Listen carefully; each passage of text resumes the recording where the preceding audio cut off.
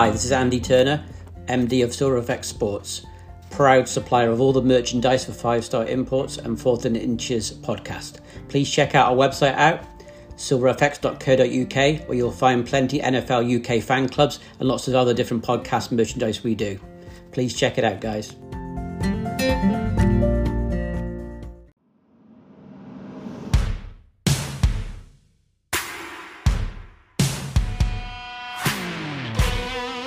Welcome to the 4th and Inches podcast with your hosts, Stuart Love, Suitdeep Pooney and Ryan Edwardson.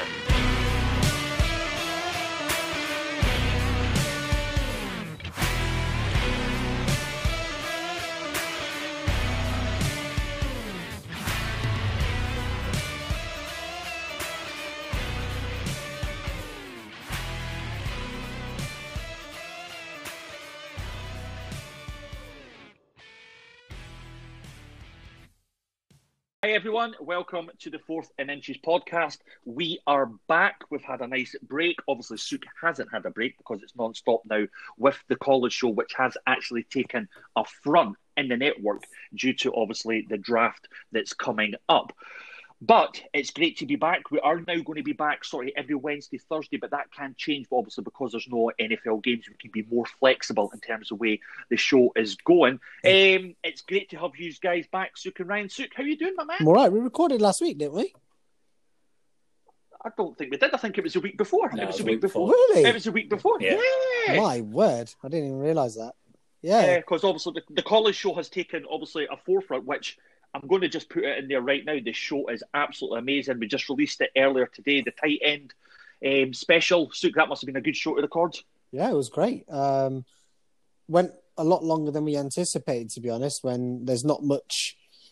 I mean, I won't spoil it for the listeners out there, but obviously, you know, as you're aware, there's only sort of one sort of top tier tight end in this year's draft, and the rest, you know, are sort of middle of the road. And then you've got, even after that, after 2 and 3, you've got an even lower end of tight end. So we didn't anticipate us to talk too much about the Titans, but yeah, it went on for over an hour. Gives you a bit of an insight, and yeah, it was great talking about some of the film that we watched with some of these players. Well, that's amazing. I mean, Ryan, it's good to have you back on. How's the last few weeks been for yourself, buddy? About the same as the last 52 weeks before it, I think. It's all merging into one, Stuart. I don't know what's happening anymore. Now, I do want to say, Ryan, obviously, for our listeners, everything's been really big at the moment. Obviously, I've got the posh filter on at the moment. There has been a lot of stuff going on with Harry and Meghan, and a lot of stuff going on with the royal family. Do you know anything that's going on at Buckingham Palace? Because I do know that, obviously, with the posh filter being on now, you sound a bit normal, but you are from that sort of background. How did you feel about that interview? Did anything touch you? I lost a few inside sources when Harry and Meghan left and went back to America, but we're touching base every now and again. We'll see what. Honestly, I literally grew up in one of the roughest parts of the. What was that, Greenwich? The Greenwich Queen Street posse. Like, do you ever watch WWE at the Greenwich? Yeah, yes, definitely peak that. Definitely having that. Oh my God! Seriously. Let's get back to normality. Anyway, I've been a massive fan of the Last Chance U series, and I'm. Do you not want to ask me tonight, about the royal family, Stuart? What was that, buddy? Do you not want to ask me about the royal family? What do you think about the royal family, mate? Being an Indian, like, come on, man, this is like normal. Like, you know, we can relate to the royal family more than anyone, to be honest. And for me, personally, I'm not the biggest Meghan Markle fan, to be honest with you. I think she is a bit of a conniving woman, and I think she's led poor Harry astray. But I also don't agree with Piers Morgan's antics as well over the course of the last few weeks and months. I think I put it on social media that he's literally been bullying poor Meghan week in, week out, and I think he just took it a step too far this week, and that's not cool, Piers. And, you know, he being someone who, you know, is a patron for mental health, at the end of the day, he should be in no position to be supporting people with mental health issues. Be given the fact what Meghan Markle has said, whether or not he chooses to believe it or not, I think we just have to respect that. And he should have I think he just went a bit too far. So, of course, I mean, and Good Morning Breakfast, the show, obviously they're massively behind mental health, and they're big into the sort of charity side of things. And you can see for such a long time that he was really, really individually picking on her. So I agreed 100%. I mean, I thought it was just wonderful when he just got up and walked out the door, and I was like, good riddance to that, because he's just got such a negative impact on media as a whole, not just social media, but definitely. His presence as a whole just brings down, just everyone. And obviously we're involved in social media. We're doing a podcast. We're putting ourselves out there, and it's disheartening at times. And we experienced this last year, Suk, with Dennis Moss and, the whole Black Lives Matter movement. You name dropped.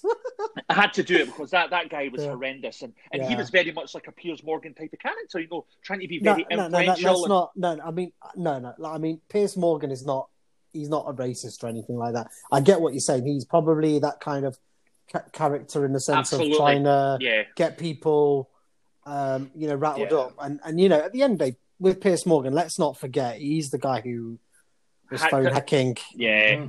Faking pictures of soldiers on the front of the Daily Mirror, that sort of stuff. I don't know how he's ever got another job in media, but... It's a disgrace. Yeah. It really is. It really is. But we're not a political podcast. We're not here. But Piers, if you ever want to come on the podcast, you're more than welcome. And Sukhdeep will be happy to conduct that interview because Mr. Love will be nowhere near that. Nope, not going near that one either. But as I said, we're not a political podcast or anything like that. We respect every religion, gender, race, whether you like football or not. You're always welcome on this podcast. But we are here to talk football and free agency. Now, obviously, we've had a COVID-stressed 12 months. I mean, if you've seen the news lately, the salary cap has been massively impacted, so much so that in 2020, the cap was actually 198.2 million, and in 2021, it's 185 million. That's actually £25 million loss. Now, if you times that by 32, it's 800 million that's taken out of the marketplace. I mean, that's absolutely frightening. Now, the deadline for our listeners, because obviously I've had a lot of messages just recently how this works in free agency and the salary cap and everything. So the deadline for the NFL teams to place the franchise or transition tags on prospective free agents has come and gone, and clubs around the league had some decisions to make. So when you look at it, March the 9th was the final day that teams could place the franchise or transition tag tenders on players. Teams can still work out a long-term deal with the tag players through to round about mid-July.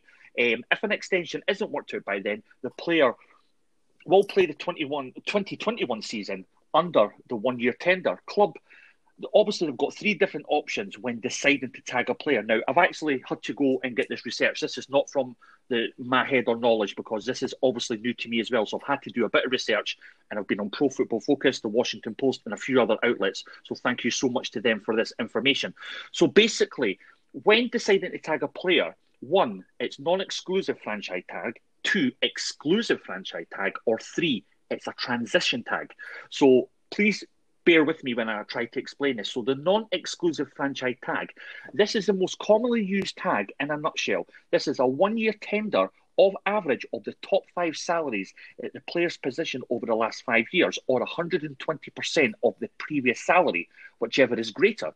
The player can negotiate with other teams. The player's current team has the right to match any other offer or receive 2 first-round draft picks as compensation if he signs with another organisation.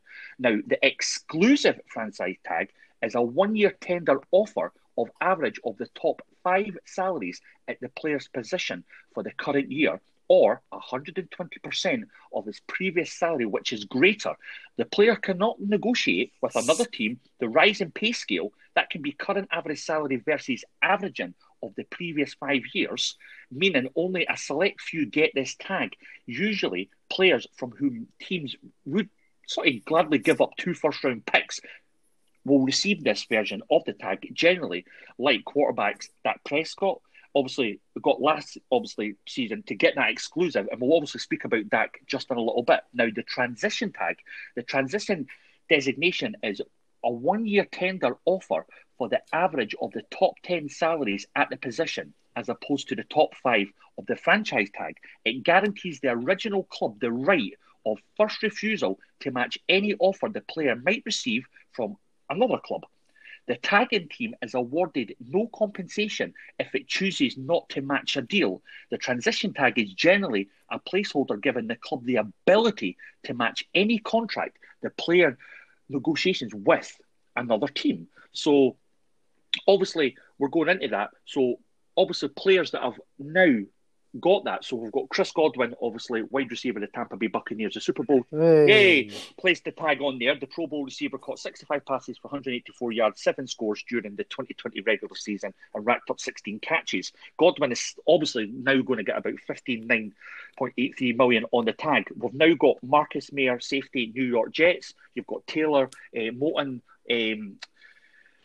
of the Carolina Panthers. You've got who we're going to talk about, Dak Prescott, which is an incredible one. You've got Allen Robinson, wide receiver, Chicago Bears. You've got Cam Robinson of the Jags. You've got Brandon Guard of the Washington football team. Justin Simmons, full safety of the Denver Broncos. And you've got Leonard Williams of the New York Giants. Obviously, I just wanted to quickly just go over that because a lot of the listeners, and we've got Freddie Harper Davis and a few guys, were just unaware about doing that. So I just wanted to go over that before we go into the next segment of the show. But Sook, before we actually break into Dak, Tom Brady, he's done a big one for your team today, buddy.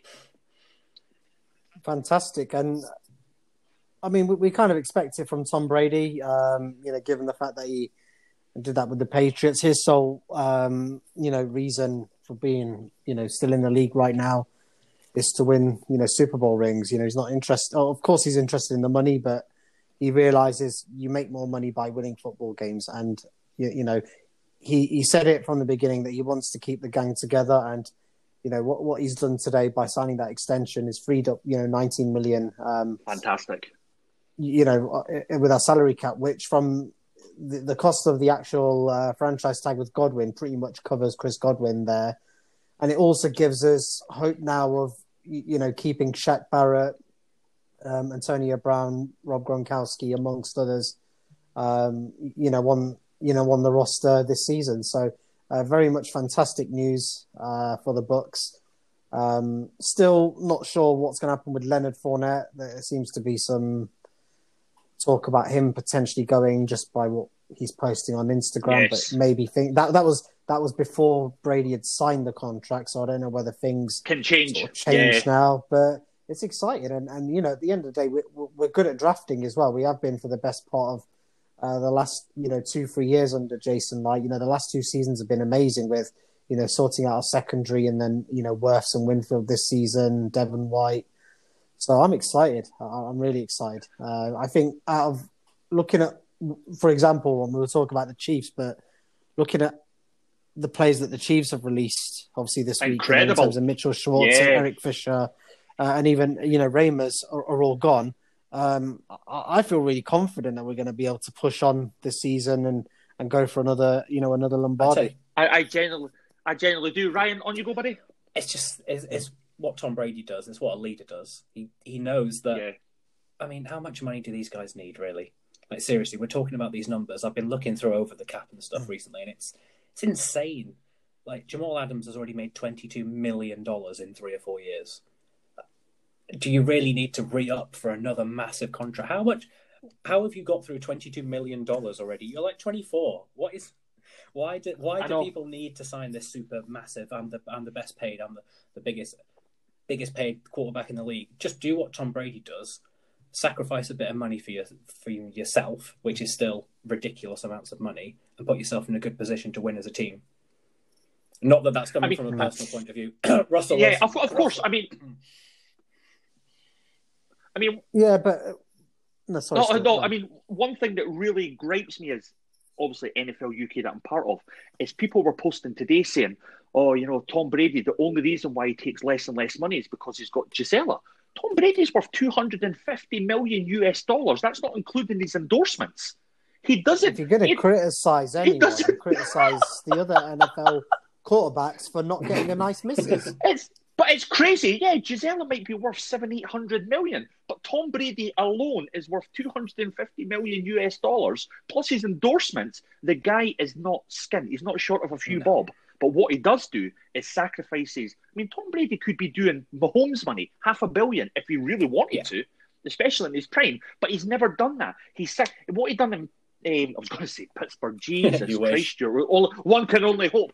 In New England was to make sure he had that defensive line. He had everything. He had the offensive weapons. And now he's doing exactly the same to go for number 8. I mean, Ryan, it's incredible. I mean, it just, to me, it makes sense. Like, you've got a salary cap. There's only a certain amount that could be spent on players per year. Are you really going to take up a massive chunk of that and, downgrade the rest of your team just so you can get paid a few more $1 million?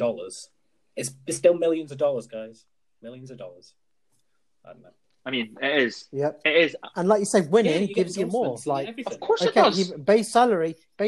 Tom Brady's may not be earning as much as your Russell Wilson's, Deshaun Watson's, Dak Prescott's, but in terms of a brand, the brand of Tom Brady is worth so much more. So much more than what these guys are all put together. And why is that? Because he's based it on winning, enhancing his brand, TB12. He's smart. The ultimate businessman, the TB12. You watch him signing his contract today, and he's using the number 7 with all the the Roman numerals going round. Amazing branding. The guy is just such a great businessman. He's a winner. And even me as a Steelers fan, I've never been able to hate Brady. I just always looked at him as being, the ultimate sportsman, the ultimate competitor. And he's always, I was watching NFL Network about 2 weeks ago, and what had happened was when he was starting to become really, really popular, he was getting massive advertising, endorsements. And what he said was, I want my guys in this advert as well. And then he actually never took any of the money and allowed these guys to make the money because he wanted it to be, everyone was involved. Everyone was involved in the Tom Brady world. Everyone was making money. And it just shows that when he's down there, Gronk's coming out of retirement. Antonio Brown wants to come down and play for it. It's just, it's for me, it's just absolutely phenomenal. But we'll go to the opposite end of the spectrum now. And we'll talk about Mr. Dak Prescott. Now, man, did that guy get paid. You can look at it in certain ways, Have the Cowboys done wonders? Huge bonus, only $22.5 million against the cap. Never hits $30 million per year for the life of the contract. Who won in this? Is it Dak or the Cowboys? I'll start with you, Suk, then I'll go straight to you, Ryan. It's a difficult one because I think the Cowboys did need to pay Dak. Dak came off having a really, really positive start to the season last year, and he was on for some, record-breaking numbers the way he had started off. So it's a difficult one. It's going to be one of them risky ones where it could fall flat on their face. But for me, I think Dak Prescott is certainly, a top 10 QB. Is he maybe worth that much? Probably not. But it's gonna change. 2-3 years time, the contracts for other QBs are going to go up and up, obviously looking at Russell Wilson's contract to Deshaun Watson, it's going to all unravel. And it's just a case of whoever's contract's up for renewal first, their contract's going to be, one of the highest for that position. So I think it's a win-win for everyone, given the situation. I think Jerry Jones is going to still build around, Dak Prescott. He's got some really good weapons there.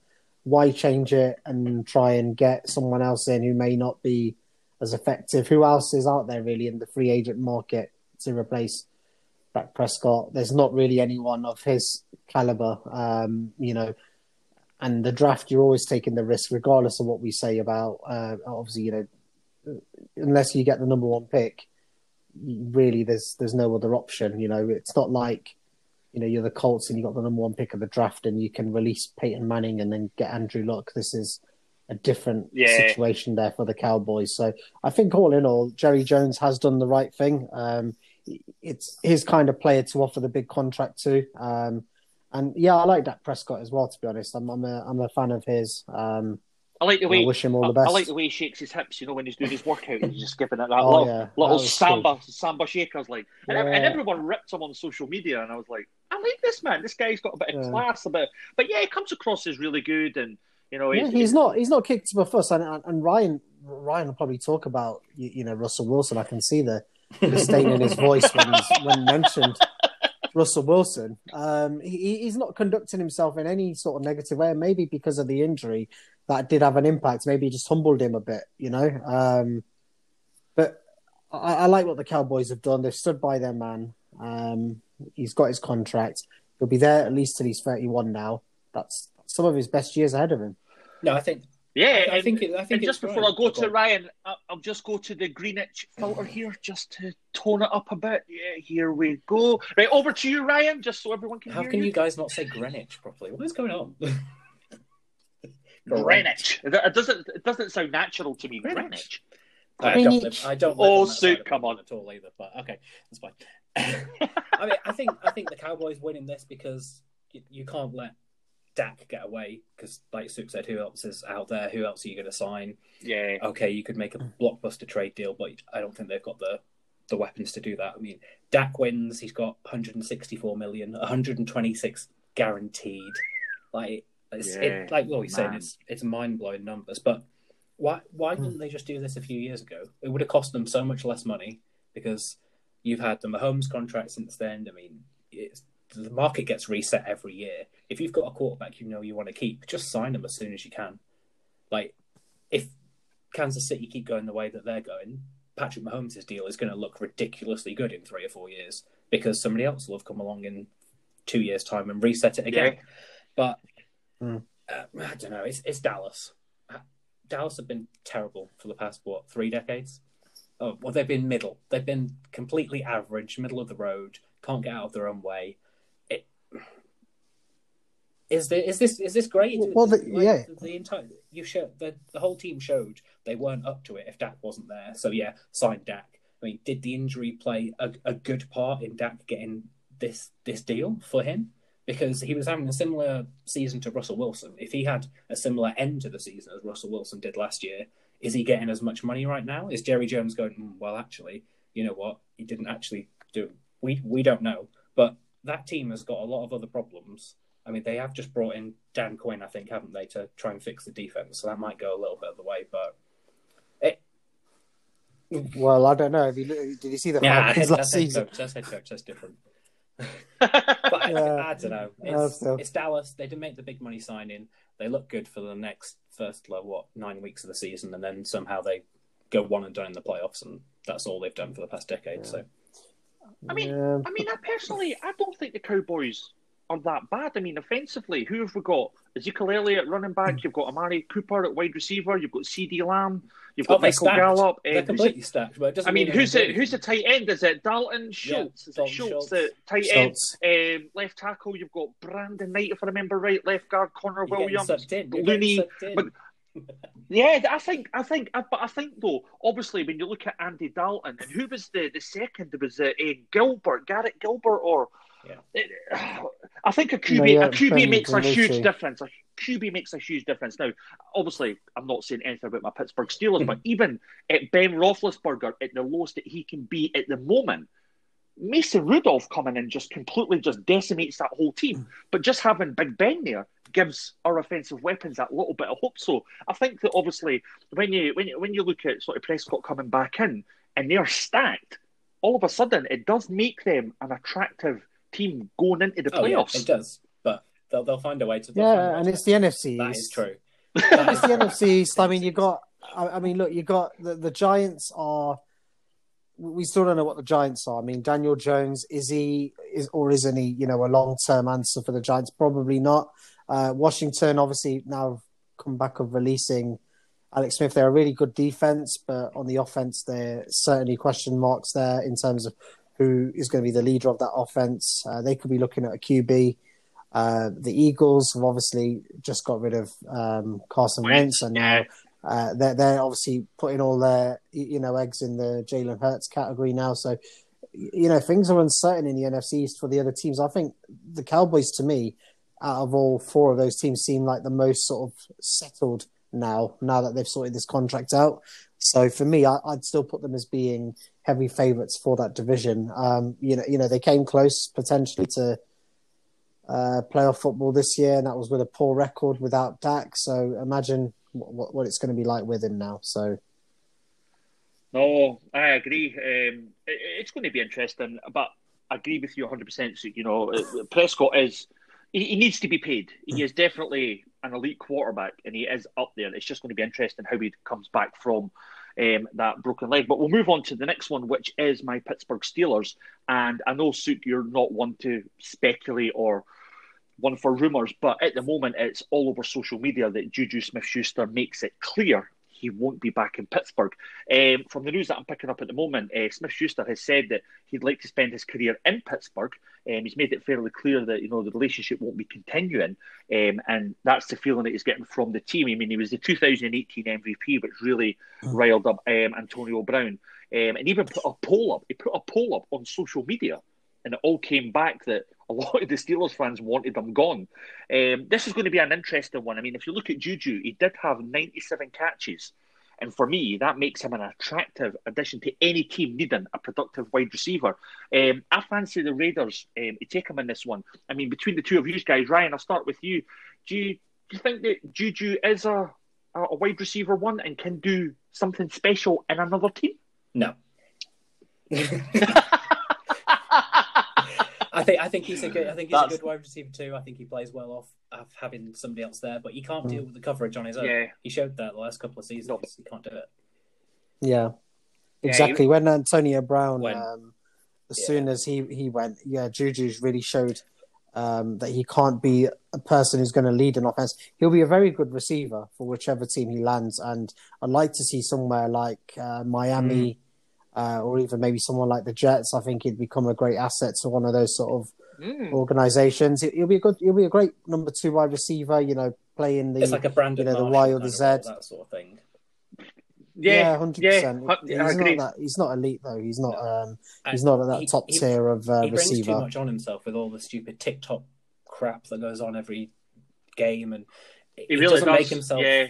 Especially if your team's in a bit of a slump as well. It's not. He's not like a leader. He's not a breakout leader, is he either? So I don't know. That's probably knocks him down, especially when I mean you've got a fair few wide receivers out there at the moment waiting to be signed.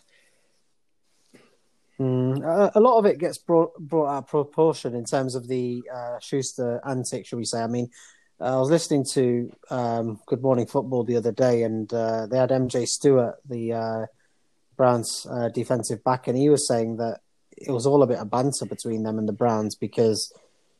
You know, he's actually his boy, he said, and it was just one of those situations where they were just sort of messing around and it just got taken a bit too far. So I think a lot of it, sometimes he just needs to grow up a bit, maybe just a bit of immaturity, you know, and maybe taking himself out of Pittsburgh is probably the right answer. Yep. I think so. I mean, I definitely think so. I mean, Chase Claypool came in and obviously he had a fantastic start to the season. And I also thought, obviously, you know, being in the slot, you thought that Juju Smith-Schuster would just sort of excel and sort of get those sort of numbers, but he failed. I mean, you look at our offensive line, you know, Deontay Johnson, James Washington, Villanueva, Okafor, you know, it's just, I agree, he needs to go. He really needs to go. And I think obviously we're looking at James Conner as well going as well. And I think Miami are very, very interested in James Conner. So it's going to be interesting to see what goes forward with the Pittsburgh Steelers. But we're not here Miami do like bad running backs, to be fair.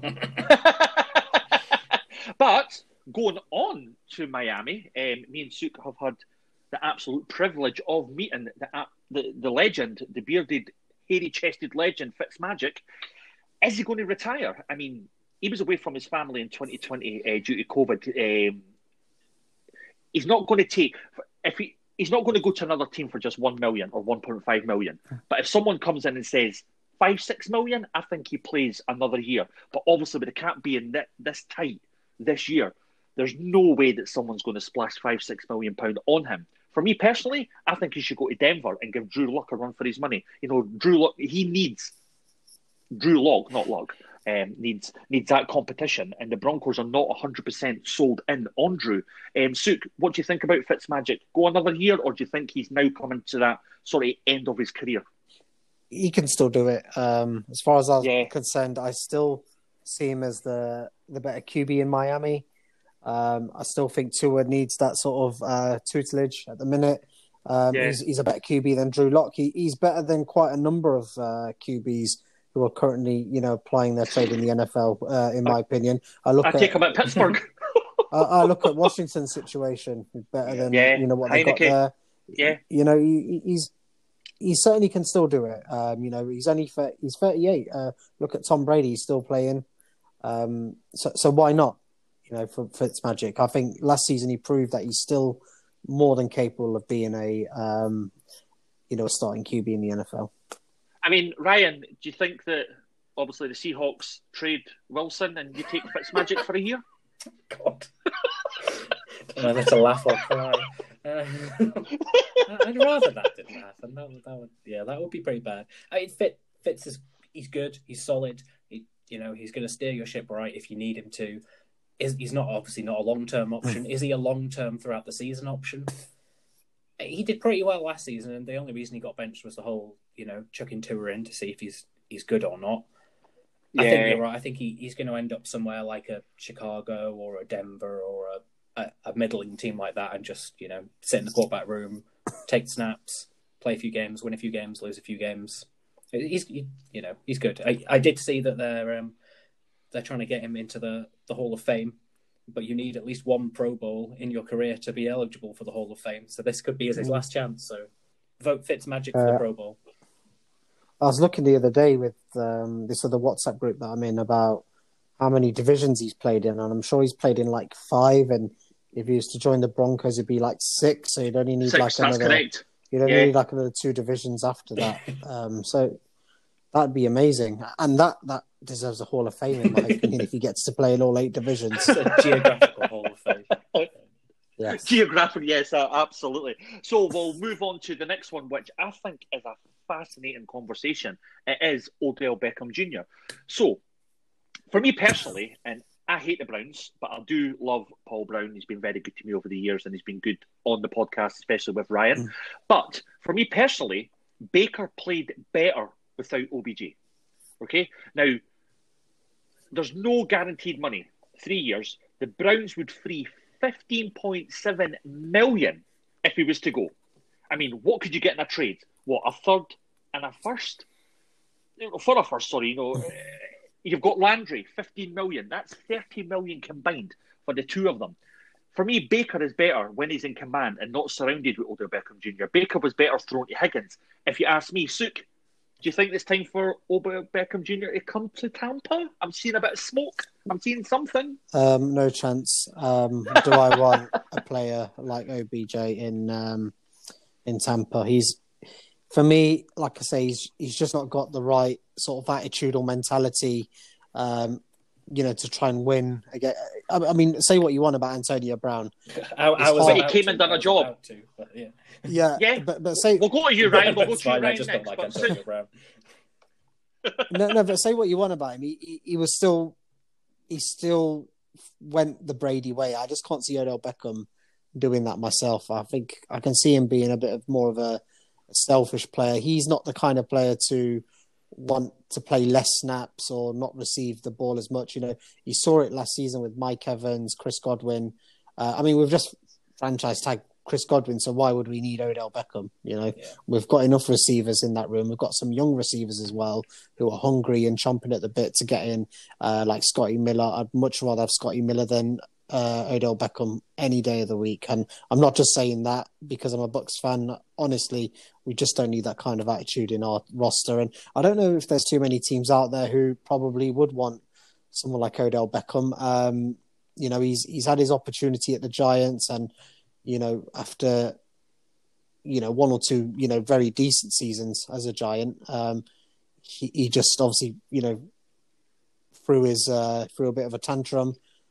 Similar situation here, with the Browns. They've shown, like you said, they're effective without him. They can still win without him. So I still see him being a Brown, to be honest, and not moving on. Yeah, I mean, before I go over to Greenwich, Ryan, I thought that Antonio Brown done a good job when he came down. I mean, I really did. I think he composed himself well. He scored that touchdown in the Super Bowl. If you look at his social media, he's been completely quiet, like nothing. So I think he's just keeping his head down. He's going to get another year in Tampa, doing what he does best. Oh, I can feel the tense. It's coming through, Ryan. I was just thinking it's coming through my head. Antonio Brown could do with a year in a Florida penitentiary rather than back in Tampa, but I just don't like him. I don't like him at all. I don't like the way the whole Raiders thing went down, the whole Patriots thing. Okay, cool. Yeah, he did. Yeah. You know, he kept his head down. He caught the passes in the Super Bowl, won the Super Bowl. Cool, whatever. It's still not a nice. It's still not a nice person. It took me a while. I mean, yeah, granted, he's not a nice person, and even when he would score a touchdown, I remember what would happen is I'd celebrate the touchdown, but then straight after he scored a touchdown, I'd use explicit language to make up for the fact that he's a really rubbish human being. So, yeah, I think I justified in being able to celebrate his touchdowns by doing that. Yeah, so my conscience is clear there. I think for OBJ, you would hope that a year or two in, it's been two years now in Cleveland has matured him a bit, chastised him a bit. He's not like, okay, you're fast. Yeah, you can make athletic catches. Cool. That's not everything. That doesn't win you games. That makes you a viral superstar, sure. He's a showpiece. Yeah, it is. That's it. Yeah. You can't build the team around that. That's what the Giants have found out. I just don't think that Cleveland could use him properly. That Baker's not in the right place to do that. And you saw it. He didn't feel as comfortable when OBJ was on the field. And yeah, he was throwing dimes to Rashad Higgins and that sort of thing. It's interesting because he could, if he has matured and, taken it to heart, not just following his friends around the league, he could go to a place like, the Jags, the Pats need a wide receiver. They've got a lot of cap space. It could be interesting. Yeah, it's going to be interesting. I mean, obviously, we've got a box office show coming next week when everything just opens up, and I think there's going to be a massive amount of casualties. It's just going to be absolutely fascinating. So for our listeners, definitely tune in on this one. It's going to be amazing. But this is one I really, really want to sink my teeth into. J.J. Watt. I mean, he finally leaves the Texans for the Cardinals after pretty much a decade.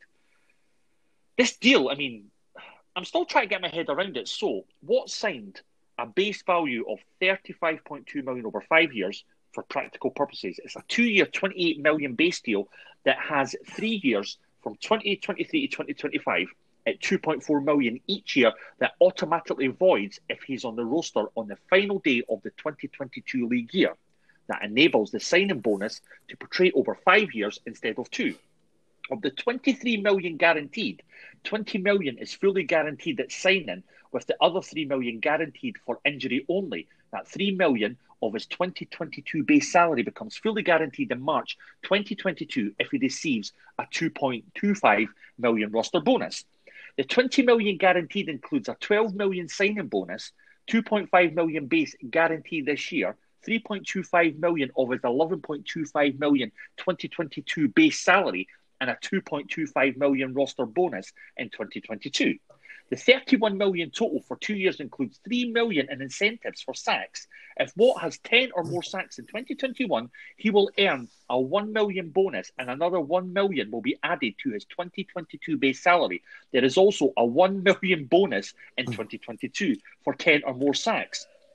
Preparing his signing bonus creates a figure of $2.4 million per year as opposed to the $6 million it would have been on a 2-year contract. That makes his 2021 cap charge $4.9 million, accounting for the 2.5 salary and a bonus proportion. His currently cap figure for 2022 is $15.9 million, but that could be lowered next year by converting a large proportion of his base salary into a signing bonus and adding years to the deal, depending on the league and the Cardinals' cap situation.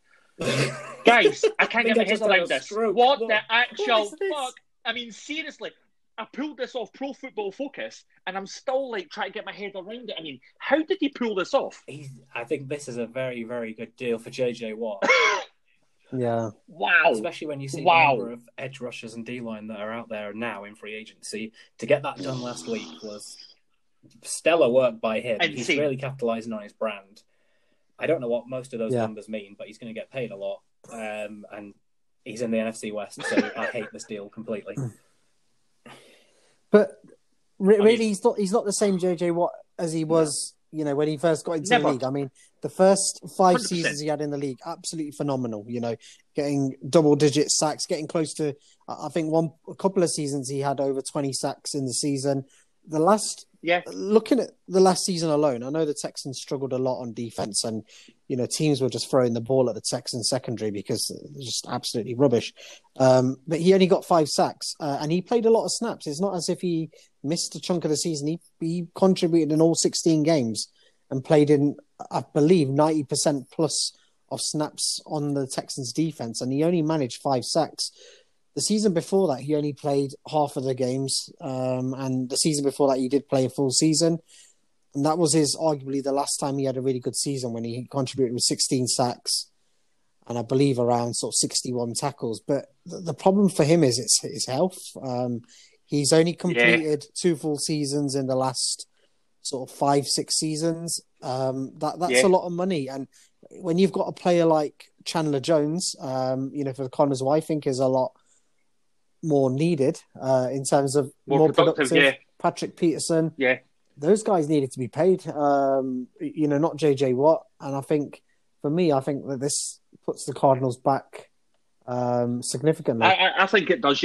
I genuinely I do believe and that. I just don't understand the move for JJ Watt either. I personally think somewhere like the Bills would have been a bit more ideal for him, where he doesn't have to contribute with every snap, and can just become a bit of a difference maker in third downs.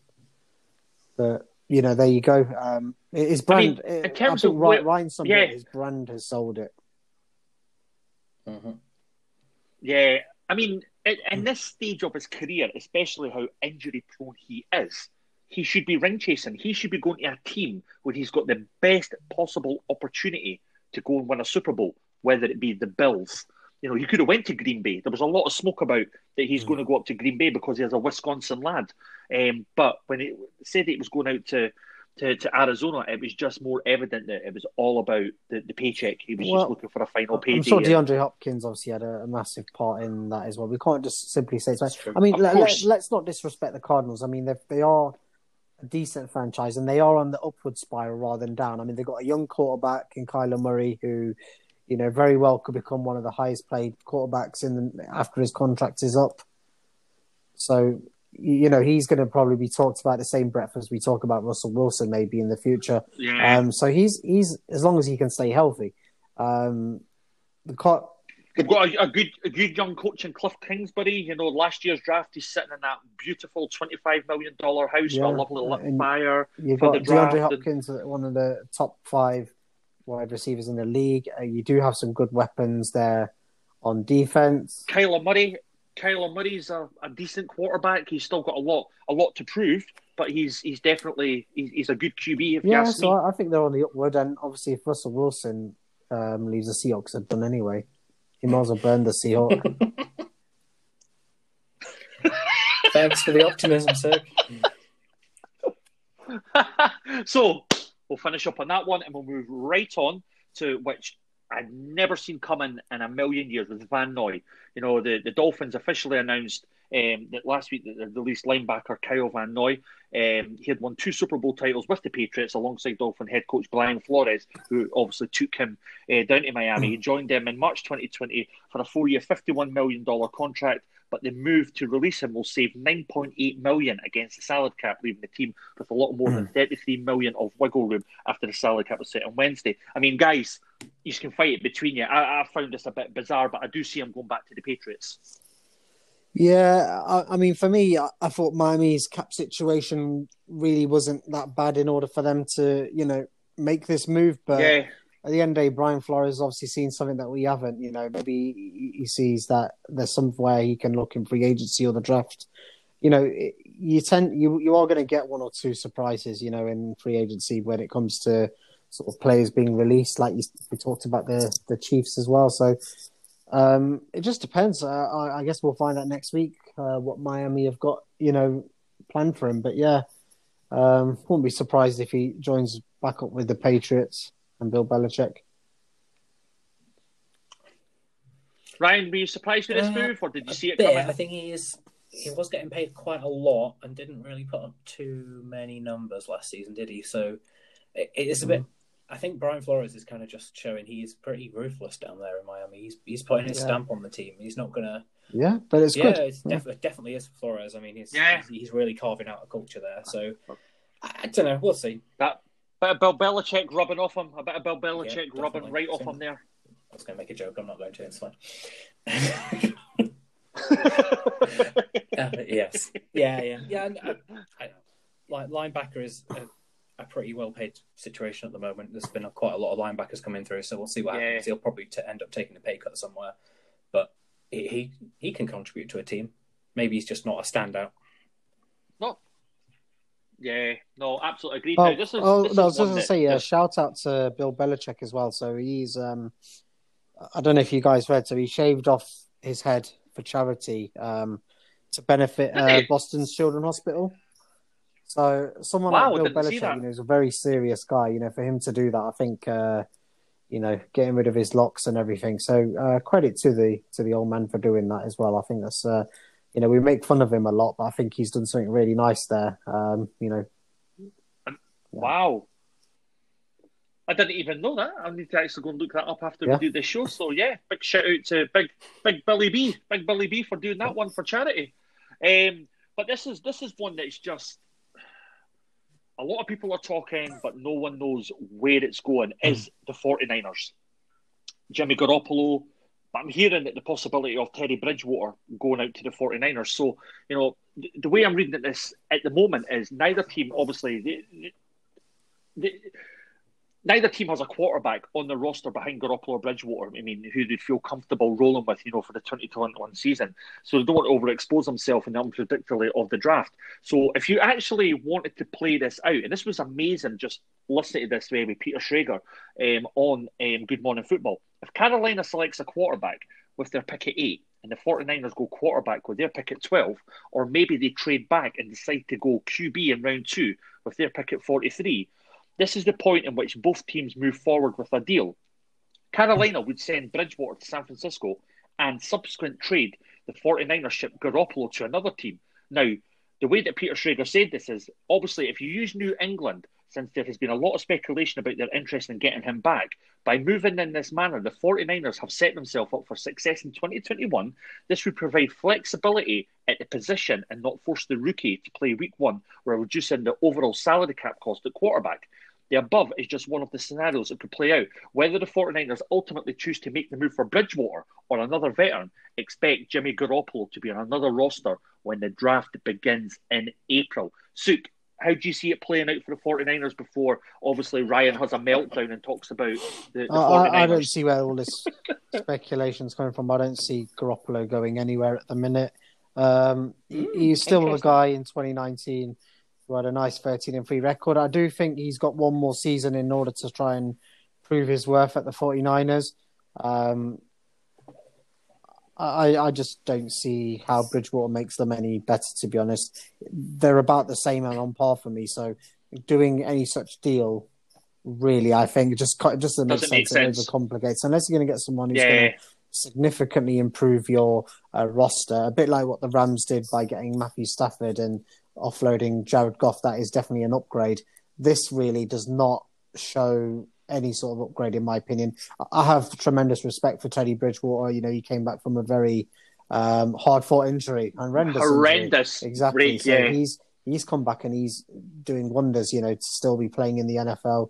But for me, I still don't see where the upside is in doing that deal for either team. There's plenty to go. The Panthers can look in the draft and can use whichever quarterback they get as a bit of a for Teddy Bridgewater to mentor them. That quarterback may not necessarily be ready. Just because you're drafting a quarterback at number 8, for example, where the Panthers are in the draft, doesn't mean you start him straight away. If you're going to draft someone like, say, Justin Fields, Trey Lance or Zach Wilson, they may need a year to sit behind. And I think Bridgewater's probably the perfect sort of candidate to do that behind.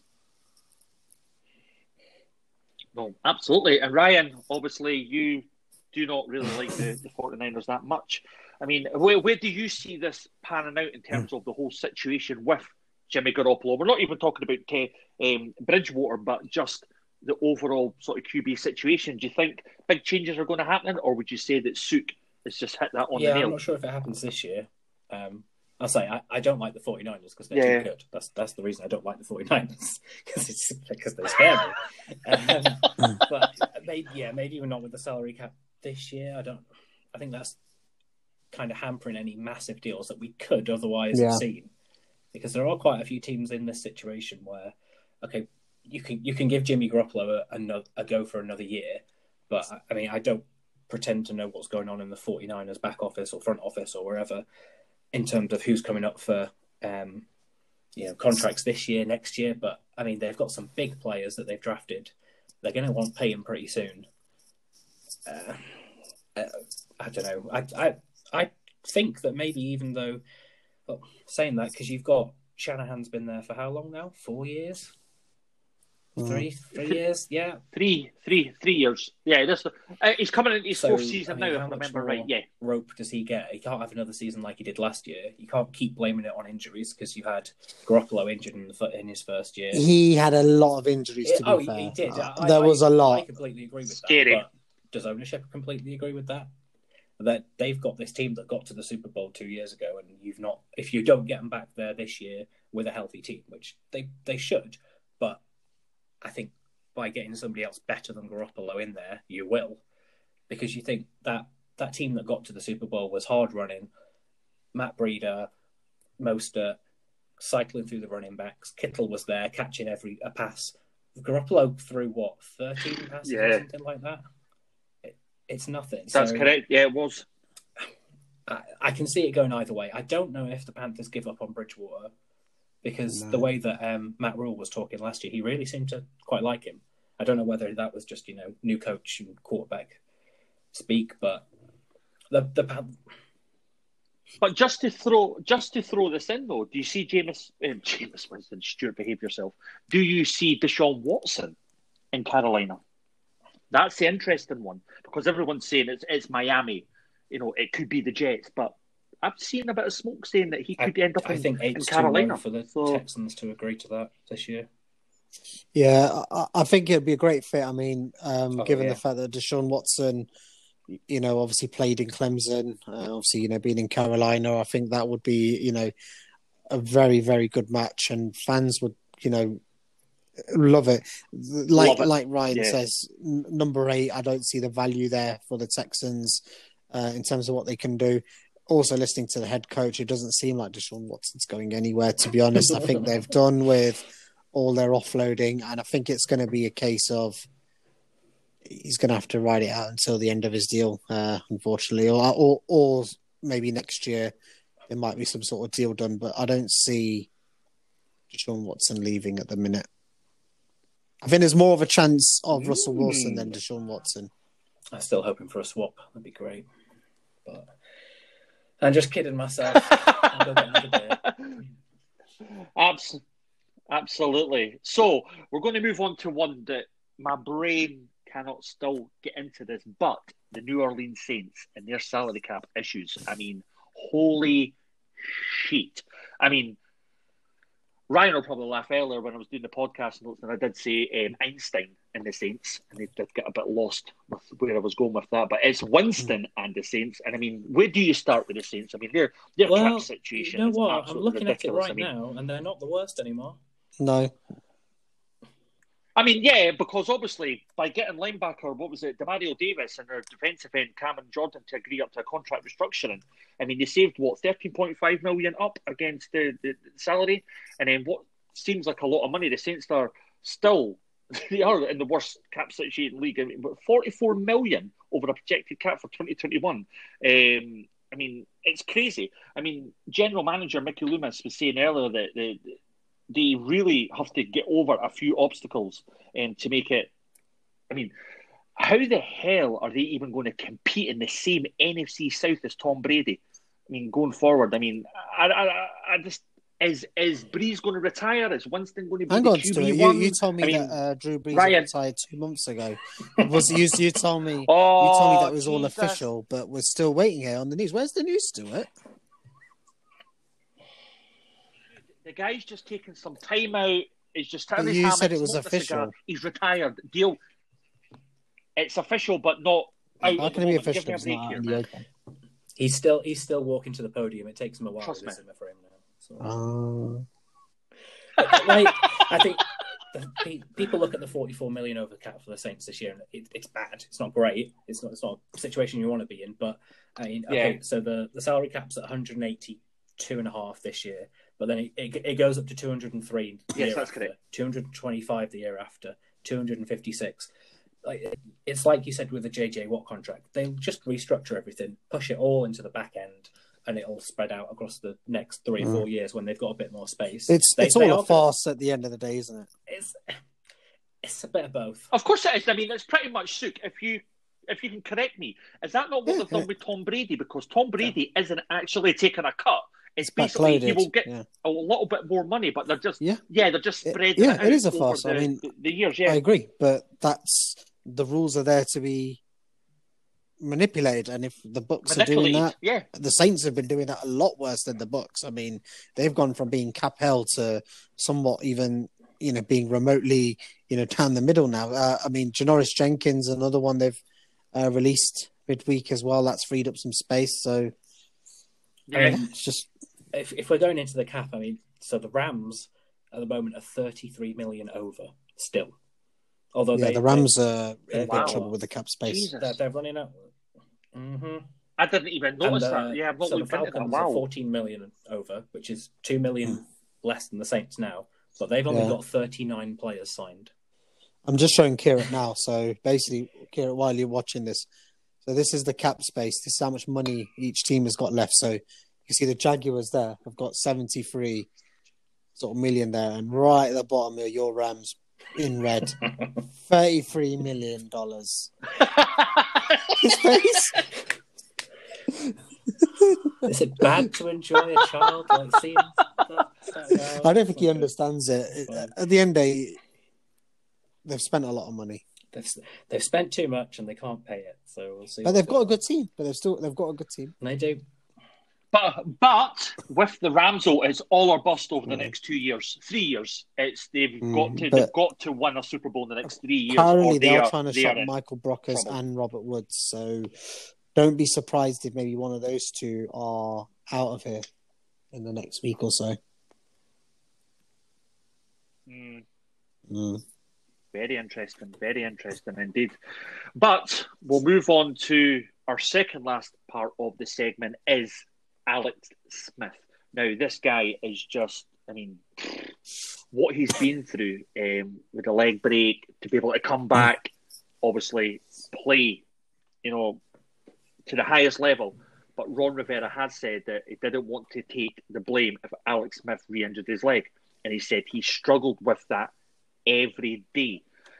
Now, obviously, Sook, again, you're one of these guys that are not one to listen to sort of rumours and whatever's going, but from what I'm hearing is he's going to go down to Jacksonville to be a mentor for Trevor Lawrence. But do you think that the Washington team made the right decision letting Alex Smith go?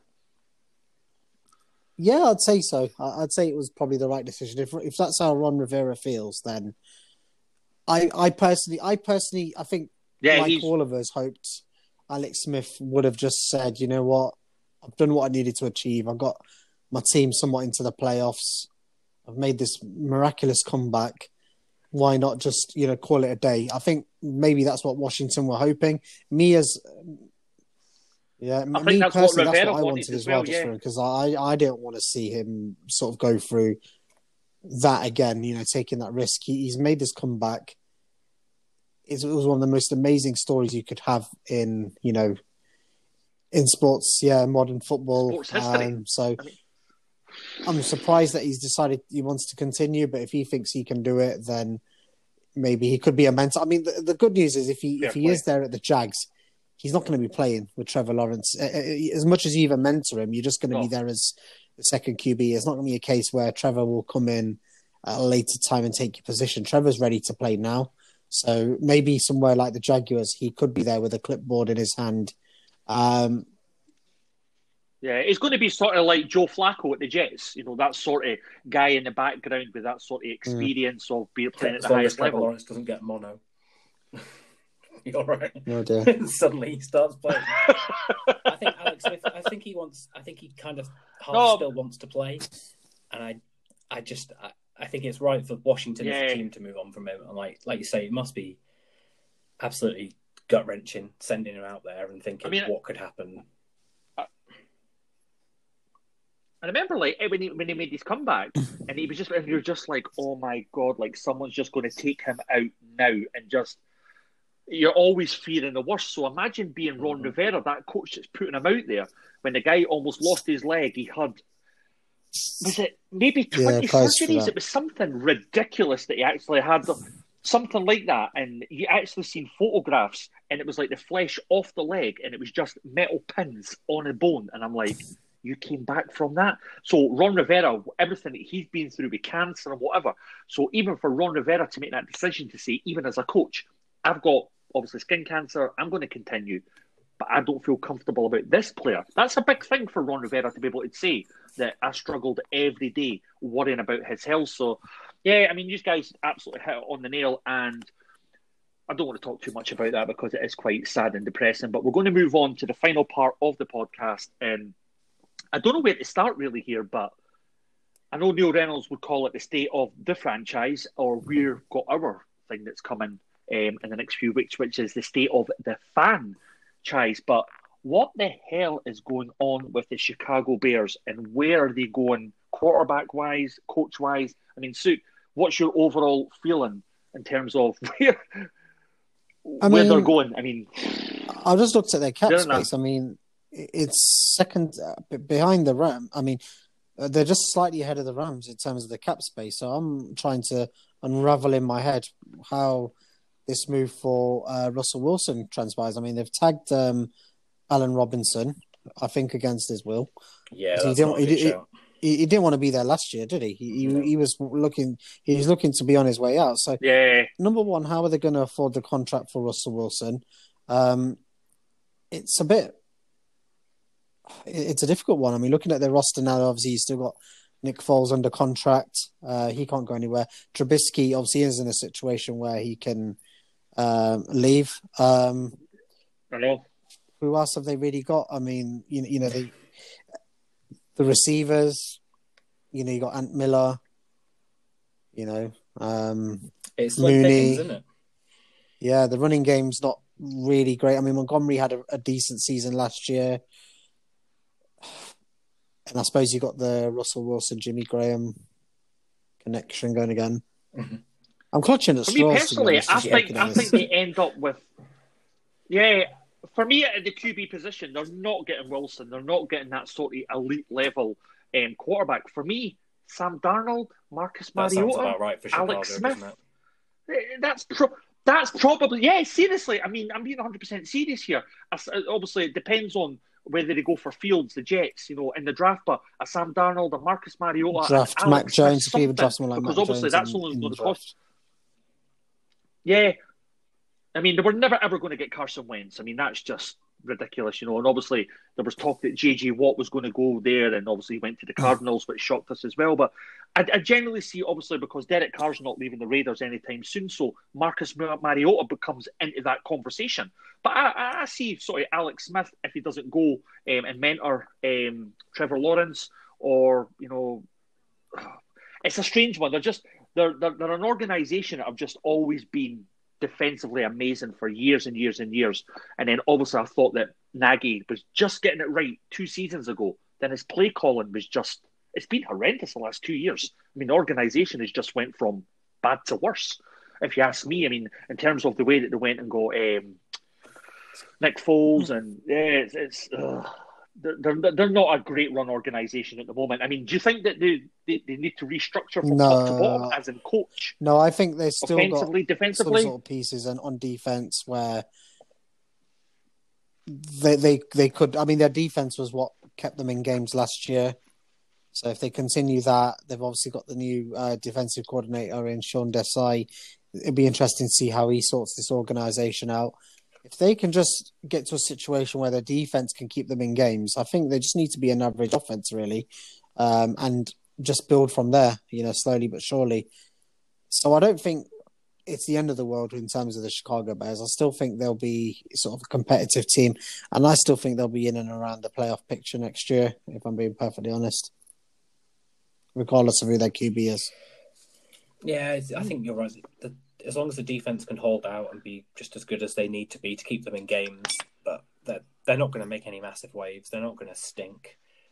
It's going to be more a frustrating season, I think, for Bears fans again, because you're right. What do they have to offer for a Russell Wilson trade? What can they fit Russell Wilson's salary under the cap? I think there's just too much. They've not got enough to execute that.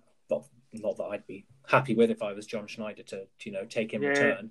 And it's where else do they get that piece from? And is quarterback really the piece for them? Like you say, their running game's not amazing. The wide receivers, you've got Allen Robinson. Yes, I don't know. Yeah, I know. And obviously, Ryan, I don't want to put you on the spot just here. It'd be interesting to hear Sook's take. Obviously, we've covered all the news, Rudolph, JJ Watt, Van Noy, Dak, everything. But there has been a lot of news. And obviously, we missed the show last week because of the college show or the week before. Russell Wilson, I mean, what do you think is happening with Russell Wilson? I mean, because his game's not great in Seattle. They're making him obviously run the ball all the time. And is he the future for the organisation, or do you think that it is time for change, whether that be at the coaching position, or do you need to just change your whole system? Good question. They need to put more trust in Russell Wilson. It was working. It was working. Yes, I think they do. They really do. There was a stumble, and they just went back to the conservative play calling a bit. But you can't blame Russell Wilson on that. Well, no, not completely. And I don't know what's going to happen, to be honest. I don't think anybody's out there that can really pony up what they need and is a destination that Russell Wilson would want to go to. That is the problem for him, I think. Yeah. And I think, to be honest, he's smart. He's a smart man. I think he knows that. I think he knows that there's nowhere that he could actually he would agree to go to and could get him. So he's made this power play to put pressure on Pete Carroll to start playing the way that he wants. Because if he stays and nobody comes and gets him, and Pete Carroll starts playing the way he has played over the past 3 or 4 years, then it's Pete Carroll that's going to start getting the heat. Because, you're not meeting the demands of your star quarterback. And he was making those demands last year behind the scenes. Now he's making them, semi-public throughout these interviews and the passive aggressiveness. I'm not a massive fan of doing this a year or two after you've signed a massive contract that has no trade clauses and completely destroys the team if you try and, if you were to leave. That to me is a little bit disingenuous. But you can see what Russ is getting at. He wants more protection. Yeah, completely agree. At the same time, Russ, tuck the ball and run a little bit more. Stop getting at least 25-30% of the sacks that he took last year were because he was not making decisions. So it's going to be a very bumpy off season and probably a very bumpy season considering JJ Watt, Matt Stafford, everybody else in the division seems to be getting stronger. We've just released a lot of players. It's gonna be fun.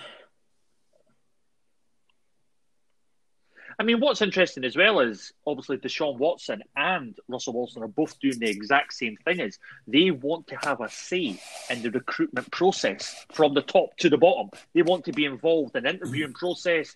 Who's running, whether it be offensively, defensively, they want to be part of that. And Russell Wilson has been very vocal on that, very much like what Deshaun Watson has said is, I want to be in this interviewing process when it comes to, if you're going to make me part of this organisation and you're main man, I want to know that's none of his business who's been involved in that process. If he does that and it goes wrong, who's going to get sacked? It's not him, it's the coach. It's the coach and the GM. So how do you guys feel about that? Do you think that obviously Deshaun Watson's wrong as well, is actually to say that I want to be involved in the recruitment process from being who's the head coach to the offensive coordinator? Do you think that should be left to the GM and the obviously the people that own the team, or do you think the players have a responsibility to be involved in that process? Like, you look at Tom Brady, would be lying to say that he didn't have a part to play in. Yeah. He's a real exception, though. Who had that opportunity to have these discussions, it would have been JJ Watt, not Deshaun Watson. Deshaun Deshaun Watson is a great quarterback, don't get Yes. me wrong. And he is a future leader, whichever organization he joins. But JJ Watt was the leader of that Houston Texans generational team. talent, If he didn't get a say, what right does Deshaun Watson have? I get it. I think what the main issue for Houston is the way it's been the organization's been run. And I Yeah. can understand that. Bill O'Brien, Russell Wilson, yeah. I don't see where Seattle have been a badly run organization where he can be in that situation where he feels the need to intervene. Yes, he's been there for a great deal of success for Seattle. You know, he's been in 2 Super Bowls with them. You know, he's a Super Bowl winner. Back-to-back He's done Super it all, Bowls, yeah. you know, within that organization. He is Seattle. But at the same time, I don't think he's earned his stripes enough in order for him to be a decision maker in the front office. You know, you're not John Elway. You know, you're far from it at the minute. You can be John Elway in 10, 20 years' time. At the minute, just stick to playing football. Listen. Ben Roethlisberger's been 18 years in Pittsburgh, and he's actually been told to sit the F down and restructure. They made him cry. Or you're getting They cut. made him cry. Simple as that. Like, nobody is big. Yeah. Oh, Jesus, Suit, come on. This podcast was going so well, and he just hit me No, at the end. I think, you know, players... the two situations with Watson and Wilson are a bit different. I think Watson's rebellion is more against the fact that what the hell is going on in my organisation? Why I don't want to be tied down to this for 5 more years, no matter how much you're paying me, because this is my prime time to win a Super Bowl. Wilson is... I think he's pushing back against... There's no real ownership in Seattle at the moment. Because after Paul Allen died, it went to his sister, and she's not been super involved in things. So it is kind of a Pete Carroll show. And, you know, he does have his sons in positions, that sort of stuff. So there has been... You know, there's people who've had problems with the way that Pete Carroll's run Seattle, and, you know, usually the Shermans, the outspoken, like Michael Bennett, that sort of thing. So it's not all just because we present a plain sailing ship. It doesn't mean there's not stuff going on below deck, that sort of thing. I think this is Wilson's way of trying to say, look, I deserve a little bit more than this. I don't think he's going head to toe, but I think he definitely needs to be let off the leash a little bit more. Yeah. But I don't know. I don't know what's going to happen this season. No, and obviously it's so much more that we're going to talk about over the course of the next 2 months, especially leading up to the draft. But we are just days away from the start of another NFL League year, which means free agency, and the draft is just around the corner. I mean, March the 15th to the 17th, known as the legal tampering period, for the 3 days before free agency begins, clubs are permitted to contact and enter into contract negotiations with the agents of players who will become unrestricted free agents. So obviously March the 17th is the official start of the 2021 league year. All 2020 players' contracts expire at this time, and clubs can begin signing new free agents. All reported trades and signings can't be announced by teams until the new league years begins. So we're going to have a blockbuster show next week. It could be anywhere between Tuesday and Thursday, just seeing where the college shows go. But guys, you must be excited about obviously next week and where things are going to go. Just looking to see what the Bucks do in terms of keeping the band together. Obviously, great news with what's happened today. Hopefully, Shaq signs his deal. And we'll just have to wait and see. But yeah, well, it's going to be interesting. Yeah, it's going to be great. We're going to see Russell Wilson at the Steelers. We're going Wake to up, see Stuart. Ben. Wake up, Stuart. No, I think there are a lot of big names out there. Wake up, free agency. I know quite a few of them will get re-signed back to their teams, but I mean, you've got Kenny Golladay, but Dupree, I think, will be a big one for the Steelers. If you can get him back, that'd be great. But Aaron Jones is out there, Chris Carson's out there, Yannick Ngakoue not had a great season last year, but he's got name value, so it's going to be very interesting. I'm hoping that we see a lot of transactions and players on new teams, because that's always fun. But I've got a feeling that quite a lot of them will re-sign to their old teams absolutely. Once they can figure out a contract that's backloaded enough to get them through this year. No, 100%. And for our listeners, I'd say we've had a little break just over the last couple of weeks. Obviously, Suke's been busy, I've been busy, and Ryan's been busy as well. But from next week, we will be back every week. Obviously, because it's the off-season, and we're coming into a new season, it won't necessarily just be the Wednesday. It can fluctuate between the Wednesday and the Friday because we've got the college show. Then hopefully at some point we'll get Roger back as well. Guys, as always, it's been an absolute pleasure to have you on. Have a great night, and I will see you next Wednesday or Thursday. Bye.